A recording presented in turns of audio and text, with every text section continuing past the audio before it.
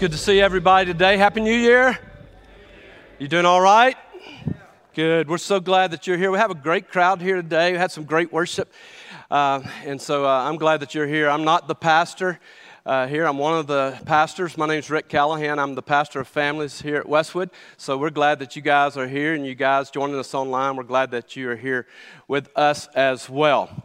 Well, back when I was a young man, around 12 years old, I was playing football with some guys down the street from me, and there was this little boy that was about 8 or 9 years old that he was playing with us, and I didn't really know him very well. His name was George, and George was a lot smaller than us, and so we were trying not to hurt him playing football because, by the way, we played tackle, right? Played tackle in the backyard, and we had a good time that way. And so George played with us a little while, and after we got through, George had kind of built a rapport with us, and so he invited all of the guys who were a little older than him to come over to his house, which was just across the street, and see his baseball card collection. Now, how many of you men collected baseball cards when you were younger? A few of you. Any of you still collect cards? A few, maybe. I used to collect cards because I needed my bicycle to sound like a motorcycle. And so some of you guys will know what I'm talking about. You take a clothespin, you put it there on the frame of your bike, and you're going to do that this afternoon probably, right? Don't use any really good baseball cards. That's what I found out. So we go over to see George's baseball card collection. And we get over there, and I cannot believe it. He was one of those kids where they had evidently bought every baseball card as soon as it came out, new for George, and he had them all in books. And he spread some of them out, and he had stacks of them that he hadn't even put in books. And he was so excited about his baseball cards. And so he had a Babe Ruth card. But it wasn't like a rookie card. It was just a Babe Ruth card. And so we started talking about Babe Ruth. And he said, I've always wanted a Babe Ruth autographed baseball. So I'm like, I've got one. I've got a Babe Ruth autographed baseball that I will sell you, George, for $10. And George had money all in his top drawer of his dresser. He had already shown us his money too. So George said, $10 for a Babe Ruth autographed baseball? And I'm like, yes! So I went home. I found the best baseball I could find. I wrote Babe Ruth on it. And about 15 minutes later, I was back to his house to make $10. And so it worked out pretty good because he's 8, right? He doesn't know whether it's authentic or not. He looks at it. He's so excited. It's a little dirty. It's been used a few times. And it says Babe Ruth, and he's so excited, and he gladly gave me the $10. So I'm thinking, yeah, smart, man. That's good. I didn't take advantage of the little boy. I sold him a product, okay, for $10. He did get a baseball with Babe Ruth written on it. And so he gave me the $10. I go home, and I'm hanging out at home. The rest of the day goes good. I've got my $10. I put it up. I hide it somewhere. And then my dad comes home from work in the afternoon. When Dad gets home, there's a phone call. And the phone call is for Dad. So Dad goes to the phone, which he didn't answer the phone too often. And he's like, yes, sir. Okay. Oh, really? Huh. I'll take care of it. So you probably know how the rest of the story goes. Dad said, Ricky? Yes, sir. I had no idea what it was about. And he said, seems like you sold a Babe Ruth autographed baseball to George. And I said, yes, sir, I did. Got $10 for it. He said, go get the $10. We're going to George's house. So we go back to George's house, and I'm getting nervous now because I know I'm in trouble. Get to George's house, and we walk in, and we sat down with his dad and George and myself and my dad, and we're sitting there, and Dad makes me apologize and tell the truth about writing Babe Ruth on the ball. Makes me give him the baseball. By the way, it said Little League, official Little League on the ball. He didn't catch that. He's 8, okay? Okay, so I give him the baseball, and then he makes me give him the $10 back and apologize. So as we went home, it's a short ride, but Dad had a very important conversation with me. He said, son, how do you want to be known? How do you want to be known? Because you can be known as a thief, or you can be known as a person of character and integrity and honesty. And in the car on the way home, he said, so tell me, son, how do you really want to be known? Because right now you're not looking too good. And I'm disappointed in you. Now, I don't know about you, but when my dad or my mom says, I'm disappointed, that just crushed me inside. Matter of fact, my dad's been gone for a long time in heaven. But even when I was an adult, if he was disappointed in me, it just crushed me. You want your parents to be proud of you. And he said, so how do you want to be known, son? You want to be known as a man of integrity, a man of character, a man of honesty. And I said, yeah, like Uncle Norris. My Uncle Norris, you told me that he didn't drink, smoke, cuss, or chew, and he didn't run with women who do. So like Uncle Norris.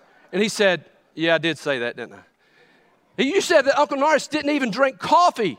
He was such a good man. And I'm like, oh my goodness. Dad said, it's important how you are known. He said, son, what you did today can hurt your reputation. So just think about it. What do you want to be known for? Well, today we're going to look at some scriptures. In Revelation, we're going to look at Revelation chapter 3. And we're going to talk about those scriptures. And I want to ask you a question today as we start. What do you want to be known for as an individual? What do we want to be known for as Westwood Baptist church members? How do we want to be seen as believers?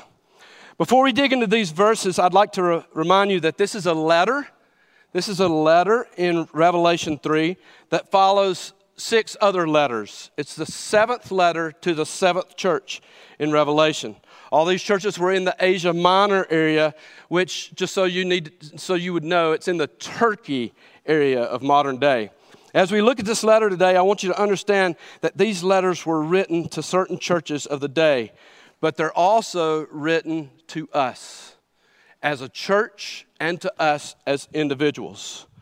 What Jesus says to each of these 7 churches also is here to challenge every believer today. If we're going to understand the Lord's words to this church, a little background on this city. So this city that he's writing the church to was called Laodicea. Now, Laodicea was a city that was established 250 years before Jesus was born. And the city was located on a very high plateau and was secure from the enemies. Listen to this about Laodicea. Laodicea was a major city. A major city. It was strategically located where 3 highways converged, and it was highly commercial and a very wealthy city. It had wealthy bankers and businessmen. The city had theaters. They had all kinds of sports to participate in. They had a huge stadium.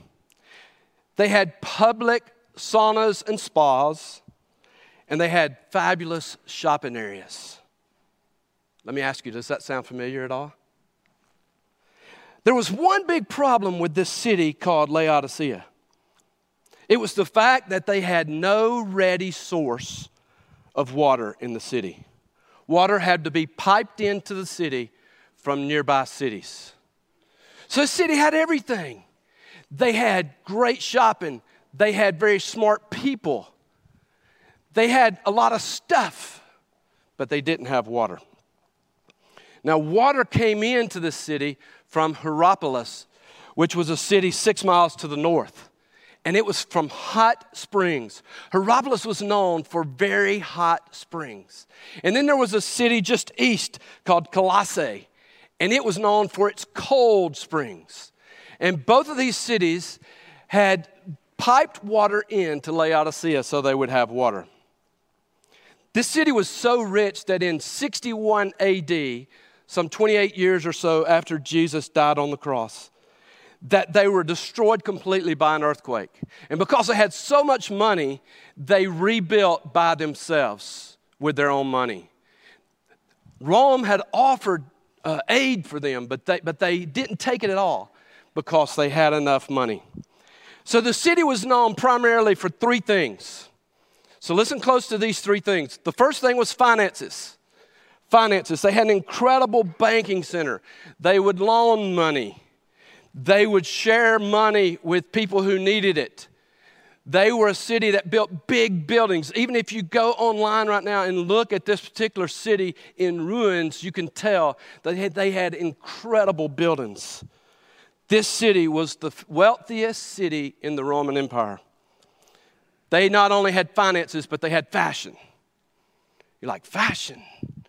Yeah, because for some reason, they were able to raise these sheep that had thick black wool. And the other regions didn't have that.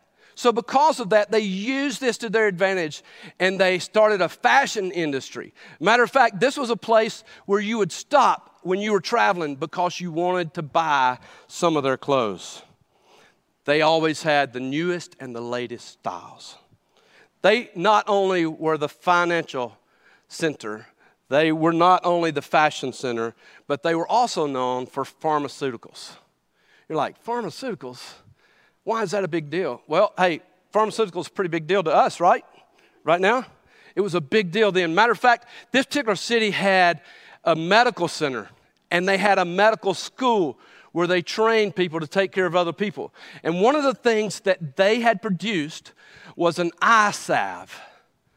And this eye salve was sold all over the region to help people with eye problems. It was a little pill that they had produced, that they would ship it as a little pill, and you would mix it with water and make a paste and put it over your eyes. This place had it going on. With this background in mind, I want us to look at the verses. So if you'll go to your passage of Scripture in Revelation 3, starting with verse 14. I'm going to take just a moment to read the entire passage, just a few verses. We'll come back and talk about each one. I think what's being said here also needs to be said to Westwood, also needs to be said to the church of today, and also needs to be said to Rick Callahan and to you. Verse 14 says, "And to the angel of the church in Laodicea write the words, the Amen, the faithful and true witness, the beginning of God's creation." Verse 15, "I know your works. You are neither cold nor hot. Would that you were either cold or hot. So because you are lukewarm and neither hot nor cold, I will spit you out of my mouth. For you say, I am rich, I have prospered, and I need nothing, not realizing that you are wretched, pitiful, poor, blind, and naked. I counsel you to buy from me gold refined by fire, so that you may be rich, and white garments, so that you may clothe yourself, and the shame of your nakedness may not be seen, and salve to anoint your eyes, so that you may see. Those whom I love, I reprove and discipline.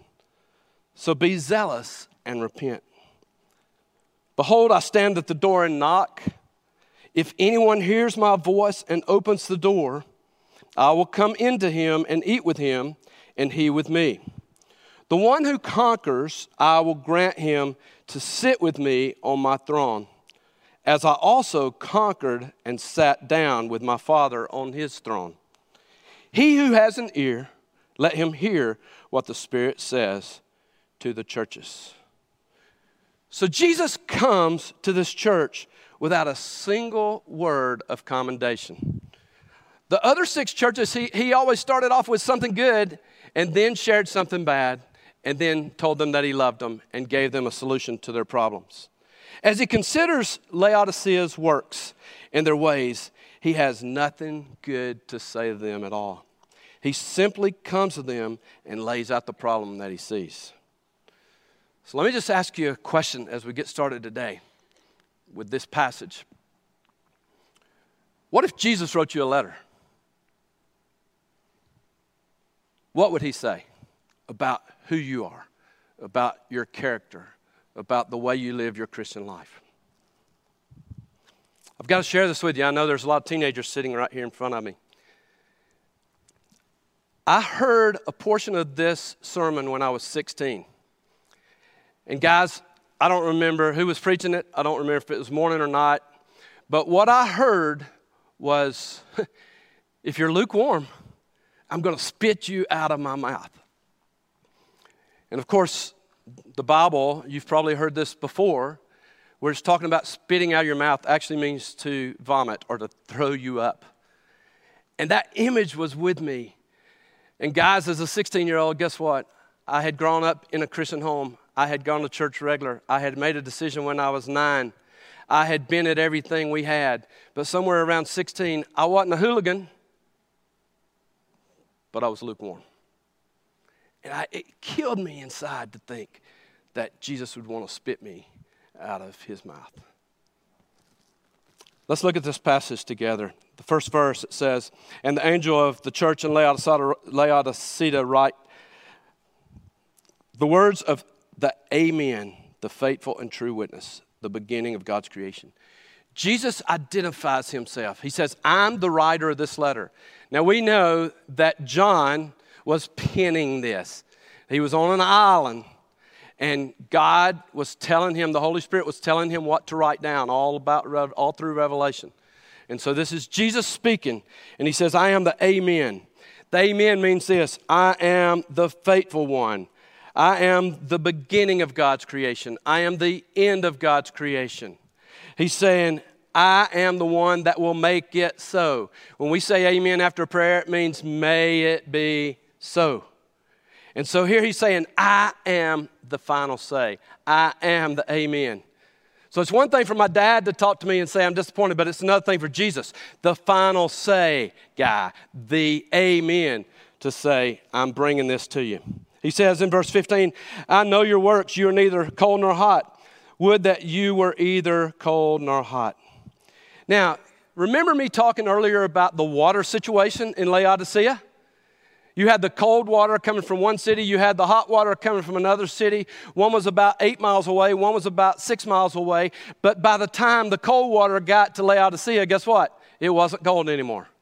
By the time the hot water got to Laodicea, it was no longer hot, but it was lukewarm. So Jesus knew that he had their attention when he brought this up. I don't know about you, but when I thought about this scripture, even years ago, I thought, I really don't like hot drinks. Some of you do. I mean, I see a lot of people drinking coffee. You like coffee, you look forward to coffee, you're getting up in the morning, and guess what? You want your coffee what? Hot, right? I mean, some of you might want it cold. I don't get that. I really don't get that. But you like your coffee hot. Hey, by the way, I do like hot chocolate, but I don't like it hot. I like it warm. Okay, because for some reason I just don't like hot drinks, but maybe you do.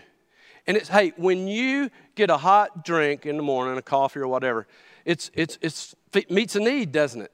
It's good. Gives you a little caffeine too, but it meets a need. I'm a cold drink guy.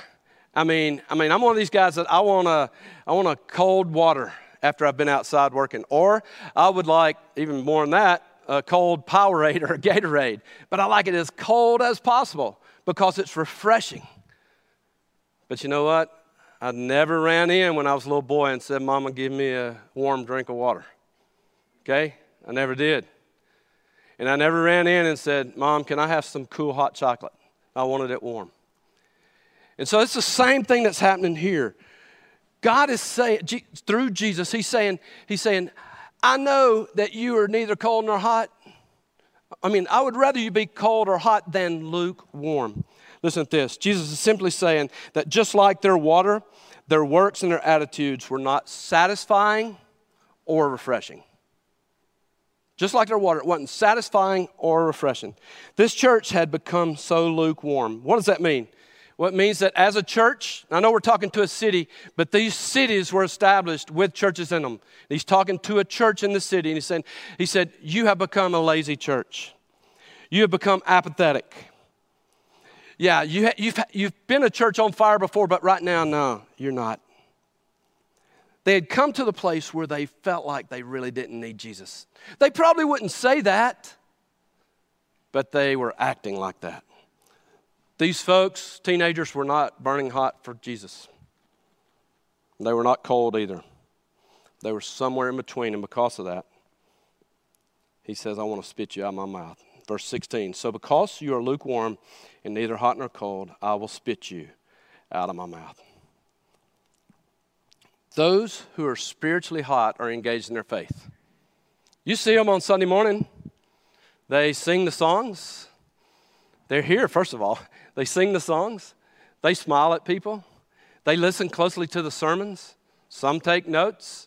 They bring their Bibles. They make sure their kids are learning. There are a lot of people who are hot for Christ. Then there are some people who just don't show up. They're on our church rows, but we never see them. Maybe they came one Sunday and we enrolled them in small groups, but we haven't seen them again. And they don't care. They're totally apathetic. Then there's those people who come to church every Sunday, but they just sit in a pew. They don't come expecting anything. They don't come in looking forward to anything. They're not going to give Kevin and the band the singing that's asked of up here. That's are kind of just lazy. Let me finish this thing. And oh, by the way, what time is it? Because I need to go. They get through. They have an invitation. There's an invitation. Maybe they listen to the invitation. Maybe they respond. But probably they don't. So I got to ask you some questions. Is this not the condition of the modern church? Or believers today just going through the motions? Are Christians in our day no longer moved by the cross? Once again, when I was 16 and I heard this for the first time, I'm like, you know what? I do this. I come to church. I come see my friends. I like my friends. I like hanging out with them. I didn't even bring my Bible. Sometimes, if I did, I didn't look up the passage. I was more interested in what was going on around me where I was sitting than what was going on stage. I wonder sometimes, and I have to ask myself this question. I wonder sometimes, are we really concerned about people going to hell? Does it matter to us anymore? Are we more concerned about the latest, greatest programs we have for teenagers or children or preschoolers or for music or for missions? If we're more concerned about that than people going to hell. If we are concerned about people going to hell, then why aren't we sharing the gospel? I do need to tell you today, and this sermon hit me hard when I was preparing, because I have about 30 men that God's given me the opportunity to minister to on a regular basis. And I know for a fact that about 16 or 17 of them are not going to heaven. But is that a burden on me? Is there a passion for me to share? Another question. Have we come to a place where everything is okay as long as we're okay? See, most churches today are not completely dead. I mean, look, we got a great group of people here today, and we'll have another group next hour. Not completely dead, and I'm not saying we're dead. I'm asking you as an individual, are you a dead Christian? Are you a lukewarm Christian? But we're also not on fire for God the way we need to be. They're somewhere in the middle of the road, and that is where the modern church is. People often enter the church, take their seat, fold their arms, and say, "Give me some motivational word, preacher." We know that happens. They apathetically sing the songs. They never feel the need to go to an altar and pray. They never feel a need to testify. And they never feel a need to do anything but come and go. We must be careful to never say, "Look at us and all that we have. We're doing fine and we need nothing." That was the attitude of this church. So what is Jesus asking this church to do? I think it's interesting. Go to verse 17. He says, "For you say I am rich, I have prospered, and I need nothing, not realizing that you are wretched, pitiful, poor, blind, and naked. I counsel you," this is a key part here. This is Jesus speaking. "I counsel you to buy gold refined by fire, so that you may be rich, and white garments, so that you may clothe yourself, and the shame of your nakedness may not be seen, and salve to anoint your eyes, so that you may see me." What he's doing, Jesus knows the city, just like he knows my heart, and he knows your heart. And he knows the heart of Westwood. And he says to this church in Laodicea, he said, "Hey, I tell you what, buy gold from me. Take my gold. My gold will supply all your needs for eternity. I know you have gold, you have money, but take gold from me. Then he says, take these white garments. Take these white garments and you clothe yourself with these white garments. I know you have really nice fashion. You even sell most of it.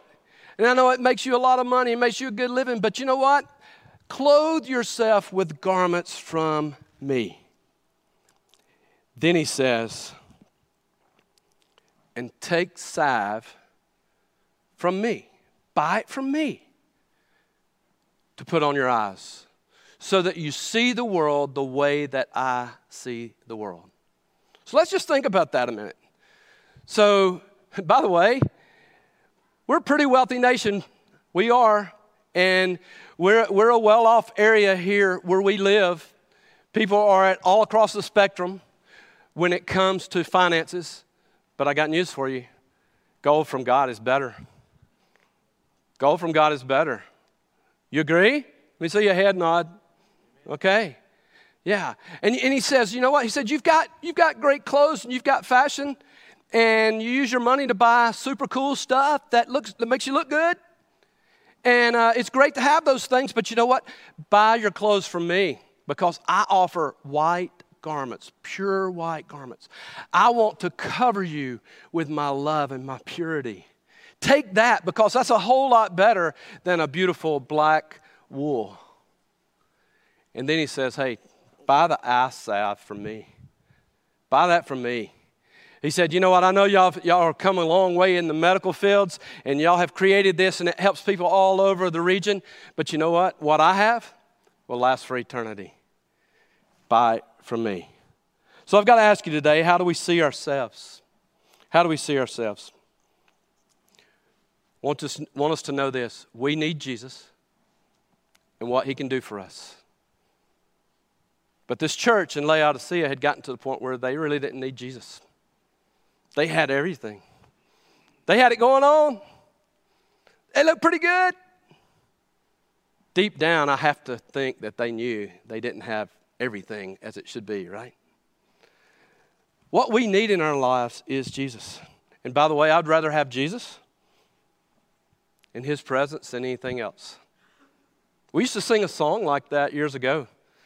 With all the hymns we threw in that first song today, we could have thrown that one in too. You know? I'd rather have Jesus than anything, than silver or gold. I'd rather have Jesus. How about you? Would you really rather have Jesus? Verse 19 says, those whom I love, I reprove and discipline. So be zealous and repent. He gives them an opportunity here. He said, hey, buy the stuff from me. Take this stuff from me. Don't use the world stuff. Use my stuff. Trust me. And he said, by the way, I love you, and that's why I am disciplining you. It's the same idea of my dad saying, son, I'm disappointed in you, but I love you. And because I love you, you need to know that it's going to be more important for you to be a man of character, integrity, and honesty, and a man that loves God, than for you to get what you want or to have a little extra money. In spite of their influence toward God, he still loves them. What a blessing. Isn't it a blessing that even though sometimes we have bad attitudes, God still loves us? I'm the only one that has a bad attitude. I'm not, am I? Okay, I see. The Amen. Jesus gives this spiritual advice, and he invites them to come to him. And then he gives them a much-needed word of advice. There's a word called zealous, which I've heard before means just to be on fire. And the word zealous, actually, from that comes the word zesty, which means hot or spicy. So I want to ask you, are you on fire for Jesus Christ? He says, here's what you need to do. Repent and be zealous. Verse 20 through 22 says this, behold, I stand at the door and knock. If anyone hears my voice and opens the door, I will come in to him and eat with him and he with me. The one who conquers, I will grant him to sit with me on my throne, as I also conquered and sat down with my Father. He who has an ear, let him hear what the Spirit says to the churches. Well, in this particular passage, there are basically four thoughts, four promises that are made. The first one is a present promise, which it says, I stand at the door and knock. There were years ago, I couldn't even tell you where I heard that verse, but it's in Revelation 3, verse 20, okay? And he says, I stand at the door and knock. It means he's still there. He's knocking. He's not going to go away. He's going to stay there and keep knocking. If he's knocking on your heart's door, he's going to keep knocking. If he's knocking on the church's door outside right now, we need to let him in, right? He makes a promise. He says, I stand here. And then he says that if anyone hears my voice and opens the door, it's a personal promise. He's not saying that to the church. He's saying if anyone, you put your name there. If I open the door and hear his voice, then it says he'll come in and eat with me. You may have seen a painting in the past somewhere or a picture of Jesus standing on the outside of a door knocking. I remember we used to have one in one of our hallways at my church where I grew up. I think every church had that picture somewhere. And Jesus is knocking on the door. But you might remember there was no door handle on the outside. It's to remind us that Jesus is not going to knock down the door. He's not going to open the door himself. But he's going to stand there and knock. And he's knocking and he's knocking and he's saying, hey, if you will open the door and invite me in, I will come in and eat with you and we will have fellowship together. Basically what that means is, hey, when you invite somebody to your house, you have fellowship, right? You enjoy food, you enjoy conversation. And so that's what he's talking about here. I want to come in. I want to be a part of who you are. I want to be in everything you do. Once again, teenagers, he wants to be a part of what you do every day. He doesn't want just be a part of church life. He wants to be a part of what goes on at school and what goes on at home and what goes on with your friends, what goes on the internet. He wants to be a part of all of that. He says, if you'll invite me in, I'll come in and I'll spend time with you. And the last promise is a powerful promise. This is the verse that says there are all the benefits of salvation that he wants to give a person who overcomes. A person who says, I'm tired of being apathetic. I'm tired of being lukewarm. I don't want you to have the attitude toward me where you're disappointed and you want to spit me out of your mouth. I want to follow you and spend time with you one day in heaven. Now, I've got to ask you this. So where does this message find you? If everybody's known for something, then what are you known for? I titled the sermon 3 or 4 weeks before I did the sermon. That's dangerous, by the way. But I will say this, it applies. It says mask off. And it's not that I want you to take your mask off and go against state mandates and all that. But I want you to figuratively take your mask off in front of Jesus. And say, Jesus, I come before you exactly the way that I am. And I want you to look at me. And I want you to help me. And I want you to come into my life. And I want you to turn me on fire for you. Put me on fire for you. I want you to come in and I'll take gold from you rather than the world. I'll take garments from you rather than the world. And I will take eye salve. I will take my eyes and I will place them on you and not on the world and allow you to heal me. So, on that day when Dad asked me, son, what do you want to be known for? I don't remember what I answered, but I knew I was in trouble. But guys, when I heard this when I was 16, and the pastor said that if you're a lukewarm Christian, that it makes God sick, that caught my attention. So as we face this new year, our goal should be to take our mask off and say, God, I come before you just as I am. Use me. Challenge me.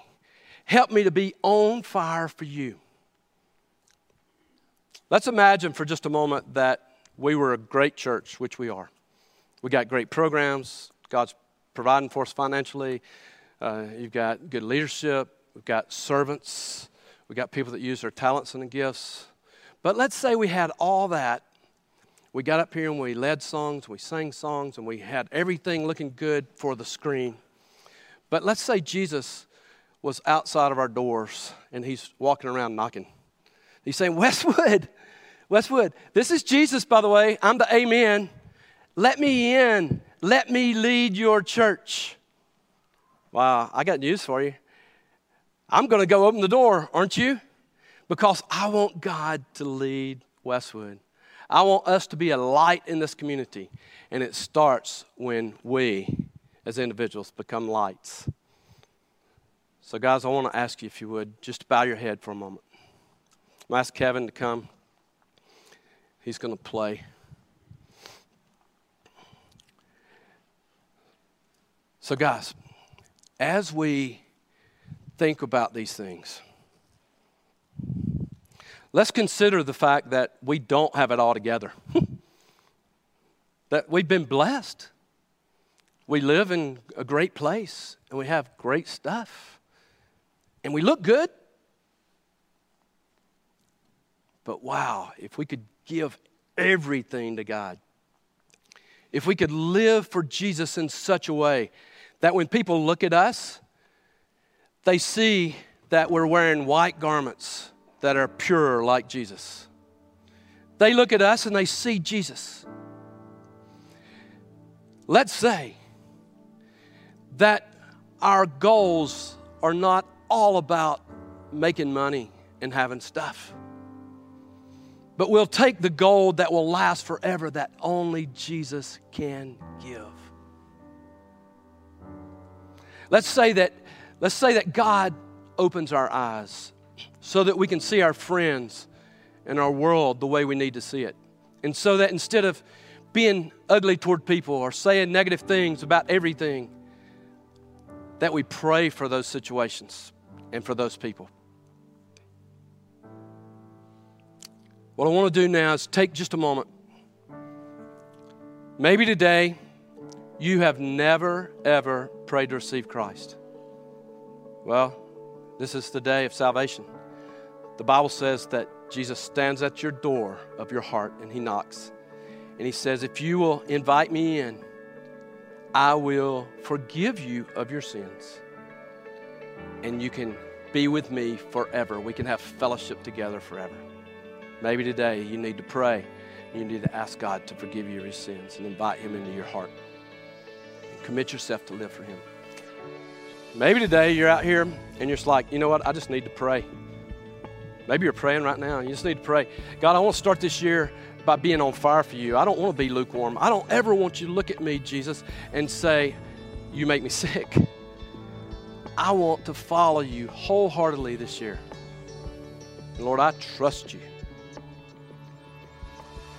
So Lord, today, I want to follow you more closely. Forgive me for where I have been lukewarm.